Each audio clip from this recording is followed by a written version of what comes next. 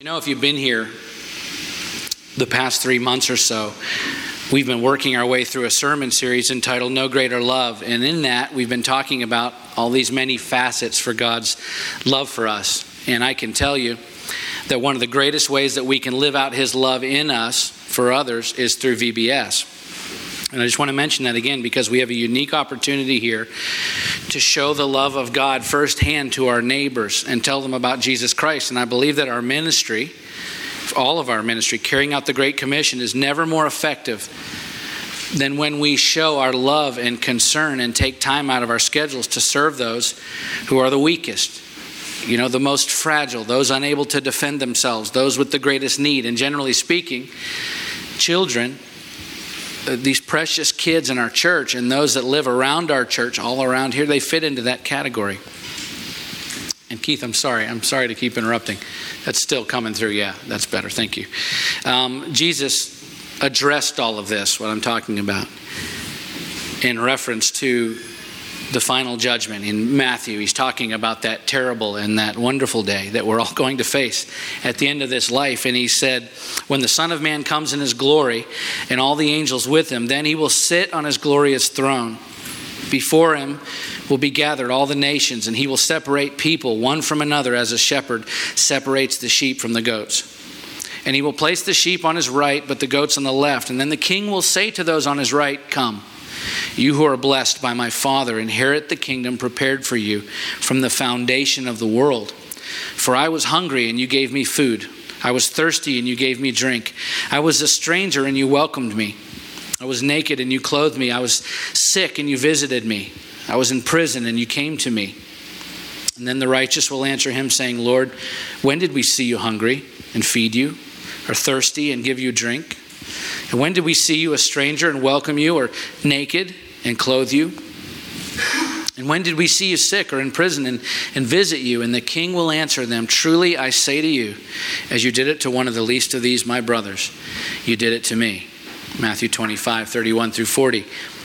We have an obligation, guys, as laborers for Christ, to share Him and His love with all those around us. In VBS, Vacation Bible School, it's a great way to do that. And again, you can serve as a worker, you can donate needed items or both. But the greatest act of service you could show this week in terms of Vacation Bible School is just bringing a kid. Okay, we really want our kids in our neighborhood, and we've talked to them, and we've blanketed the neighborhood with flyers. I don't know if they'll come or not. Please be praying that they will come, because I know many of these families, and I know their kids, and there is no relationship with many of them with God, and this may be an incredible opportunity to share Christ with them. Okay. Today, then, as we continue our series we're going to talk about His unfailing love. As I mentioned earlier, His love is many things. And one of the greatest truths about His love for us is that it never fails. Okay, let's turn to Isaiah chapter 54 if you have your Bibles, and I think we'll have it on the screen. And we're going to hang out there today in Isaiah 54 as our main text and see what the Father says about His unfailing love for us. All right, we'll start on verse 1. I just want to say the past 2 weeks we've talked about freedom in Christ as a facet of the Father's love for us. And we read Galatians chapter 4, where Paul actually quotes the first verse of Isaiah 54, where we are today, which is God consoling His people and reminding them of the promise of their future. And the pertinent part, the relevant part of this chapter in Isaiah for us is that God is referring here, when He says this, to the new covenant promises for the New Testament church, of which we are a part. So these verses that we're going to study today, albeit in the Old Testament, are not just historical in nature. They're, in fact, directly apply to you and me, okay? And keep in mind that at the time that God spoke these words, as I was telling you at the opening of the service today in Isaiah 54, His people were at their lowest low. All right? They'd traded trusting in God and His promises for trusting in themselves and the promises of the world. And it landed them in a pretty miserable state. So the audience here is the exiled people of God, exiled from their own land into Babylon, the enemy territory, exiled from their own blessings, their own future, because of their own sin and their choices to follow the world instead of following God. And they, by all accounts, from the eyes of the world, were hopeless and helpless and doomed at this point. But not so with God. As he renews his promises and he reminds his people that even though they've strayed, even though in their disobedience there's still judgment, he reminds them that he will still restore them and prosper them and bless them if they will turn back to him. Okay, and that last part, if they will turn back to him, that's key to everything that follows. So keep that in mind as we work through this. When we turn our hearts fully toward God, he releases so much blessing and promise into our lives. But it only comes when we place our faith and trust in him, not in trusting in the world and putting our faith in the deceptions of the enemy, all right?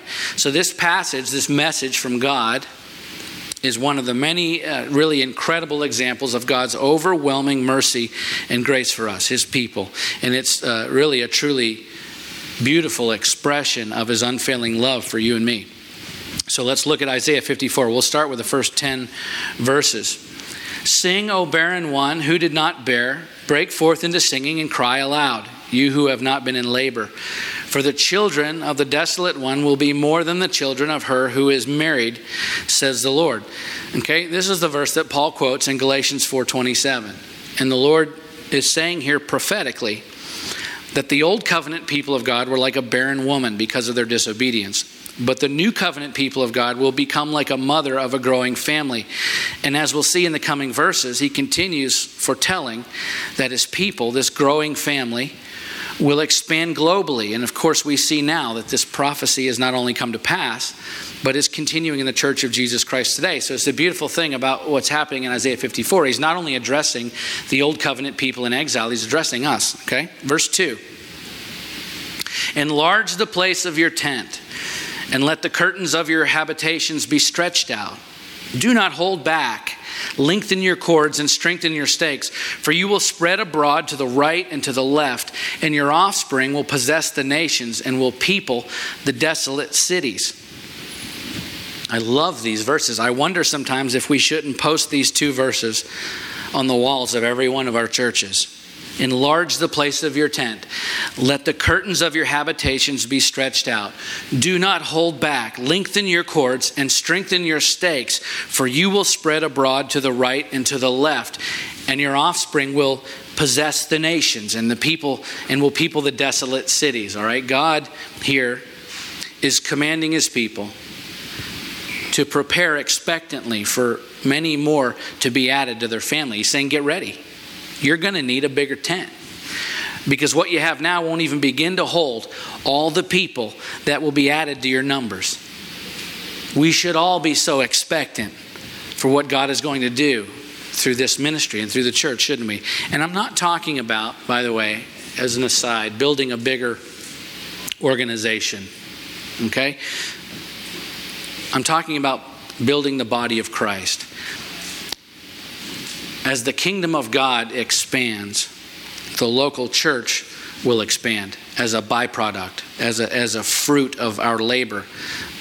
But I think this has been too backward for too long. We've focused in church leadership, in my opinion, for too long on building bigger organizations with the justification that when we do that, when we get it big enough, we can really go out and do something. We can reach the world for Christ. Whereas if we will focus on building the kingdom of God one believer at a time, the local church will swell.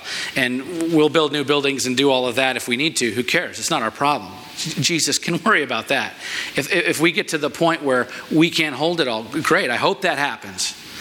But our focus can't be, how do we get to 2-3 services? How do we get to the next building? Our focus has to be, how do I snatch souls from the fire of hell? And as the kingdom grows, this church will swell as a fruit of that labor, okay? Verse 4. Fear not, for you will not be ashamed. Be not confounded, for you will not be disgraced. For you will forget the shame of your youth, and the reproach of your widowhood you will remember no more. For your Maker is your husband, the Lord of hosts is his name. And the Holy One of Israel is your Redeemer, the God of the whole earth. He is called, for the Lord has called you like a wife, deserted and grieved in spirit. Like a wife of youth when she's cast off, says your God. For a brief moment I deserted you, but with great compassion I will gather you. It was 70 years of exile which I'm certain didn't seem like a brief moment for the Jews. But that's what he says. It just underscores the disparity that sometimes exists between our perception and God's, okay? Particularly when it comes to timing. And so we have to remember in all things and in every situation that we face that God is eternal. He's always been. He's uncreated. He has no beginning and he has no end. It's very difficult for us as created beings to truly grasp the infinitude of God. But on the whole, this earthly lifetime is merely a blip on the timeline of eternity, okay? Let's continue, verse 8.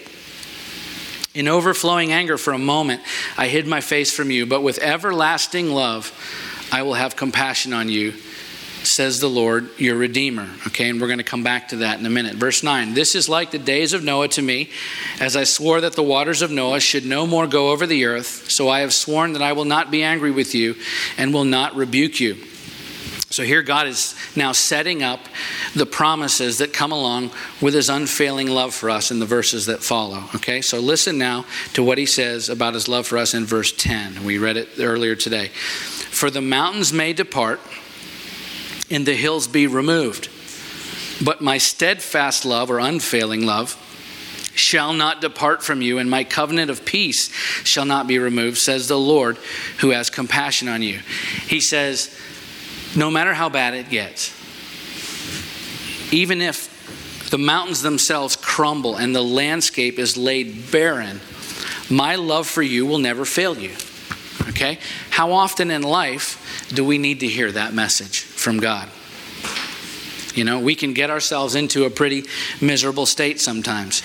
We can mess things up. We can follow our own desires instead of his. We can buy in to what the world is selling and find ourselves in a lot of trouble. I've been there. Sometimes it shows up in our relationships. We make choices based on our desires or our hurts and fears, and instead of listening intently to his voice on the matter, we sometimes end up in relationships that aren't his best for us. Or we end up damaging relationships that may be well where he's put us, but maybe we've made a mess of things. Sometimes it shows up in circumstances. We get ourselves into tough situations, don't we? And over time, we can get lost in the world that we've created for ourselves, wondering how we got there. And sometimes it simply shows up when we wake up one day and we realize that we're far from God. And that by our choices and our sin and our wandering, that we're in a place of spiritual exile. And the idea of coming back to a place of health and growth and life and love in the Lord seems less like a promise, you know, and more like a pipe dream, doesn't it? But not so with God. Because he's not only promised us love, but a love that will never, ever, ever fail.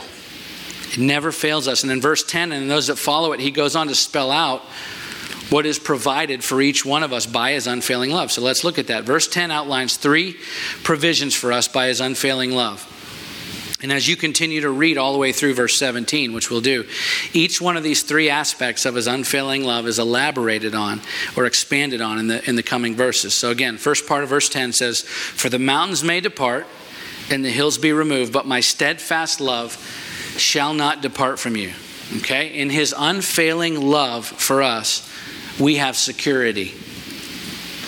As we continue reading verses 11 and 12, we'll see that he builds this secure foundation, a future for all those living in exile, all of those living in difficult circumstances, all those who are in estranged relationships or simply strained relationships.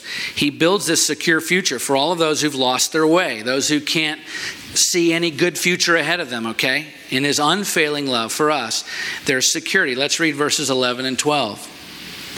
O afflicted one, storm-tossed and not comforted. Have you ever felt that way?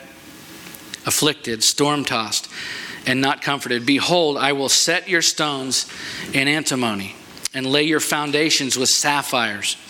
I will make your pinnacles of a gate, that's jasper or ruby. Your gates of carbuncles, that's crystal. And all your wall of precious stones. Okay, the ultimate fulfillment of this prophecy is, of course, at the end of this earthly age, when we are all gathered together in the New Jerusalem. And we see this further explained and described in Revelation 21.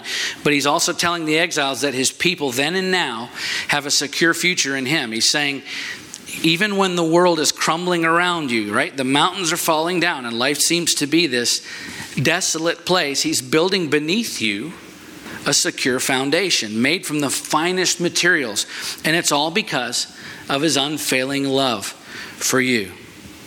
Okay, in short, the message for us today from these verses we've just read is that no matter where you are in life right now, no matter the hurt, no matter the uncertainty, your anxiety, whatever you're facing, you can rest in the absolute assurance that you have a secure future in Christ because his love will never fail you.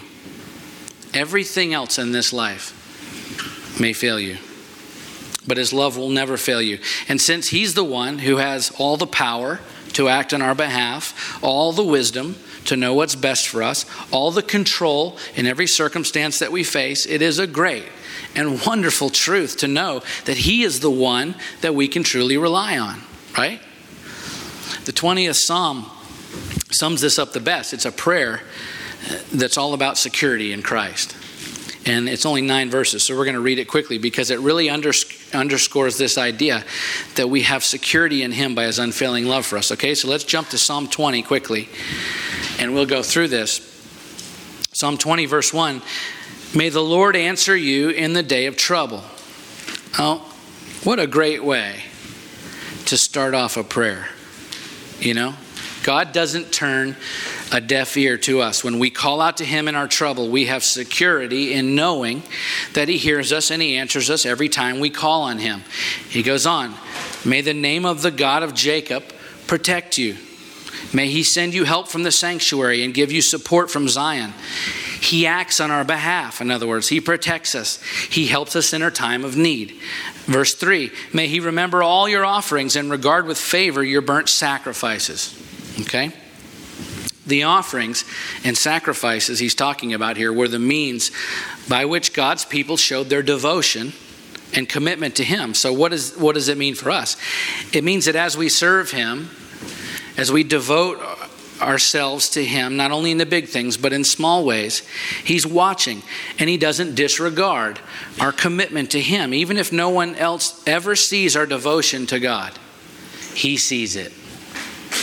Every kind act, every gift, every moment of service, every word of encouragement, every compassion, as you devote yourself to God and serve him, he takes notice. And he brings blessing and security into our lives. Did you know that? Verse 4, may he grant your heart's desire and fulfill all your plans. Now, this is a great part of the prayer. But keep in mind that this verse just came on the heels of verse 3. This is another one of those verses that sometimes we sort of sling it around. But you have to take it in context of the rest of it. It's good. Okay, but it comes on the heels of verse 3, which is all about our devotion and service and commitment to him. All right, we can't have one verse without the other.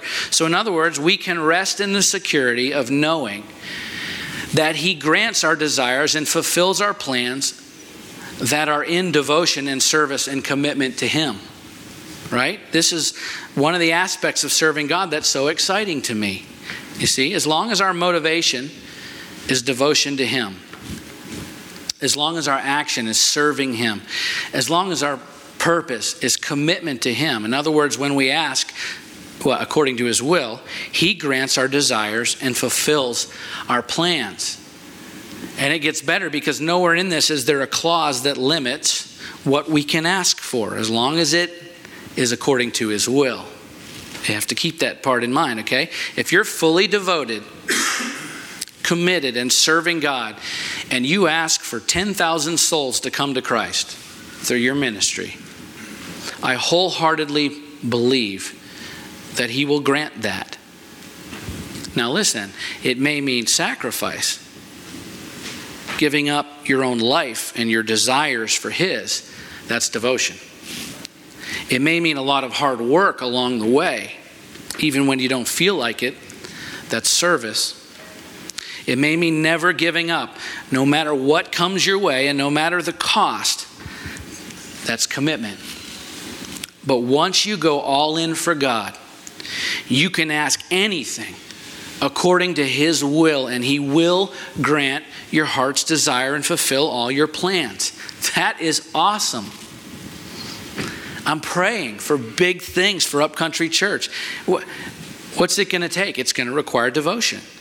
It's going to require service. It's going to require commitment. But I'm all in.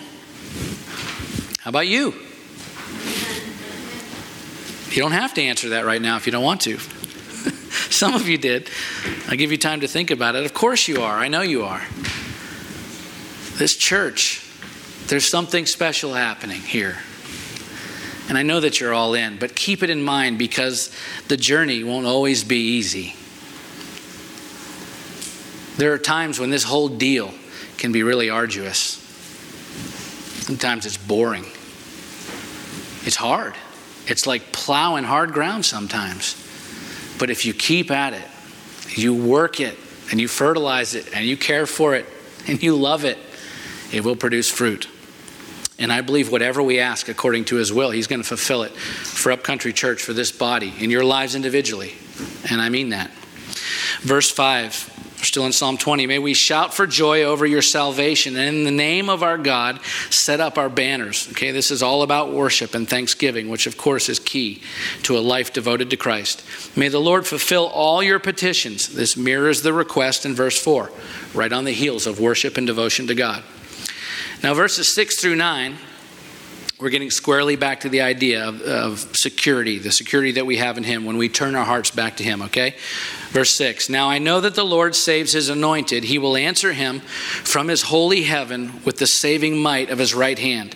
Some trust in chariots and some in horses, but we trust in the name of the Lord our God. They collapse and fall, but we rise and stand upright. O Lord, save the King. May He answer us when we call. And so this last verse bookends the prayer as it mirrors the first, okay? We can rest in Him this morning knowing that we're secure because His love will never fail us. People who are facing uncertainty, they say things all the time like, I don't know what the future holds. And that can be very unsettling. And it's true. We don't know what tomorrow holds, but He does. And He has you cradled in the palm of His hand. He's crafting a sure foundation and a secure future for you because He loves you unfailingly. Hold on to that truth and don't let go because He isn't letting go of you, all right? And so clearly these verses we see that one of the benefits that comes with being a child of God is the promise of a secure future, and we can all rest in that, okay? We're promised security and His unfailing love for us. And as we continue reading back in the original text, we also see that we have a promise of peace. Okay, if you're keeping an outline, that's point number 2. Security is 1, peace. All right, again, Isaiah 54:10. For the mountains may depart and the hills be removed, but my steadfast love shall not depart from you. That's security. And my covenant of peace shall not be removed, says the Lord. Now, if we skip down to verses 13 through 17, we see some corresponding promises of peace, which is further confirmation of what He says in verse 10. Okay, so verse 13, and your children, all your children shall be taught by the Lord, and great shall be the peace of your children. In righteousness you shall be established. You shall be far from oppression, for you shall not fear, and from terror, for it shall not come near you. If anyone stirs up strife, it is not from me. Whoever stirs up strife with you shall fall because of you. Behold, I've created the smith who blows the fire of coals and produces a weapon for its purpose. I've also created the ravager to destroy. No weapon that is fashioned against you shall succeed. And you shall refute every tongue that rises against you in judgment. Can you picture it? You know, the blacksmith with the roaring fire, and he's making a sword in the coals, but he says, no weapon formed against you shall succeed. You see, we have peace that is stronger than any weapon formed against us, because it is a peace forged in the fires of God's unfailing love for His people. And Jesus confirms it in his word. In John 14:27, he says, "Peace I leave with you. My peace I give to you, not as the world gives, do I give to you. Let not your hearts be troubled, neither let them be afraid." In John 16:33, he reminds us, "I've said these things to you, that in me you may have peace.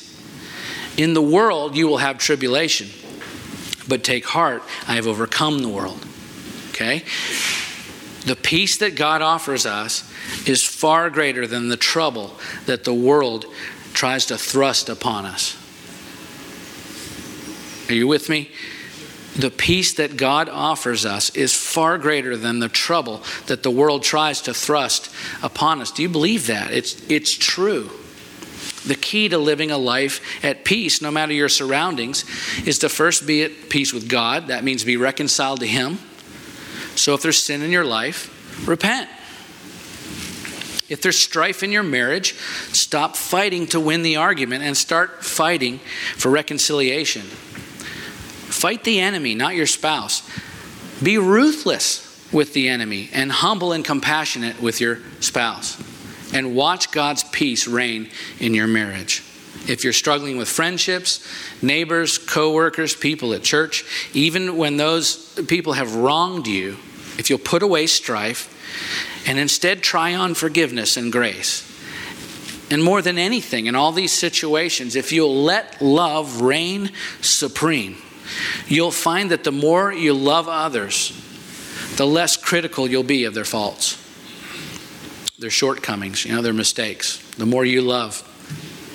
If you're struggling with the world, you can break the grip of temptation and control by submitting your life completely to Christ.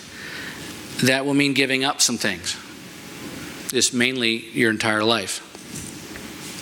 But the reward, among many other things, is a peace that passes all understanding, right?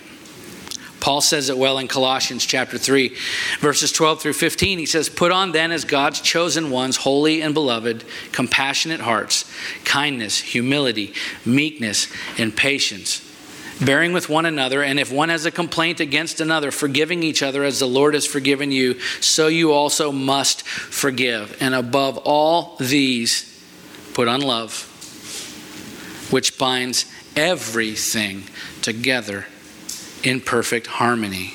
You see, it always comes back to love. Unfailing love. Verse 15, "And let the peace of Christ rule in your hearts, to which indeed you were called in one body." We're called to be at peace with one another and at peace with Christ. And that peace comes from Him. It's not an atmosphere that we create. It's a gift from God because He loves us and His desire is for us to be at peace.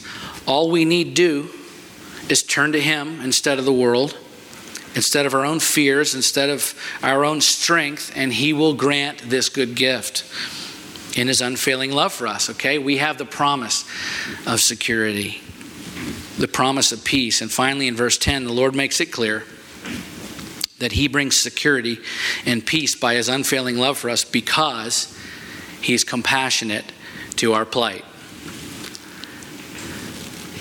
Once more, verse 10, "For the mountains may depart and the hills be removed, but my steadfast love shall not depart from you, and my covenant of peace shall not be removed, says the Lord, who has compassion on you."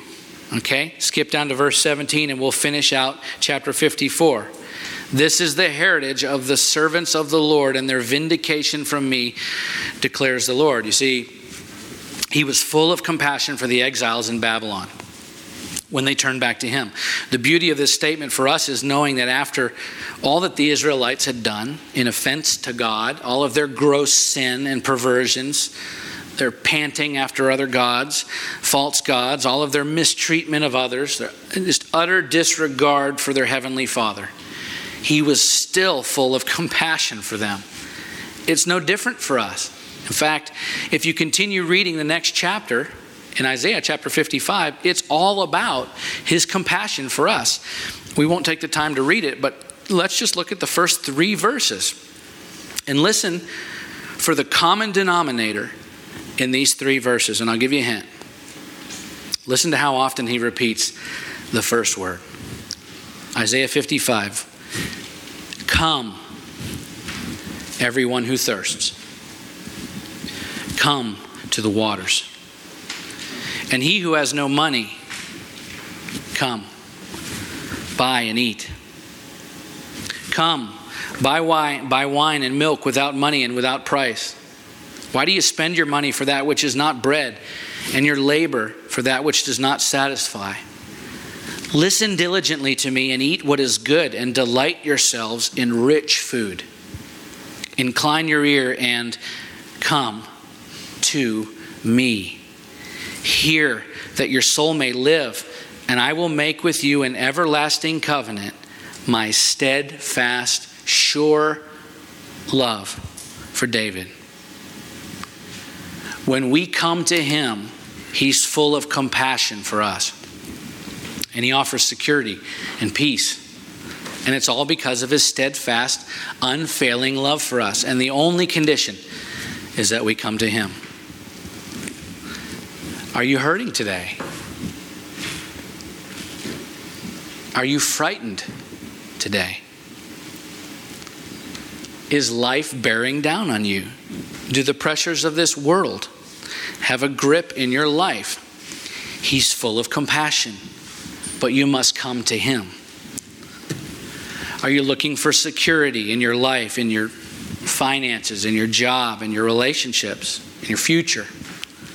He's full of compassion, but you must come to him.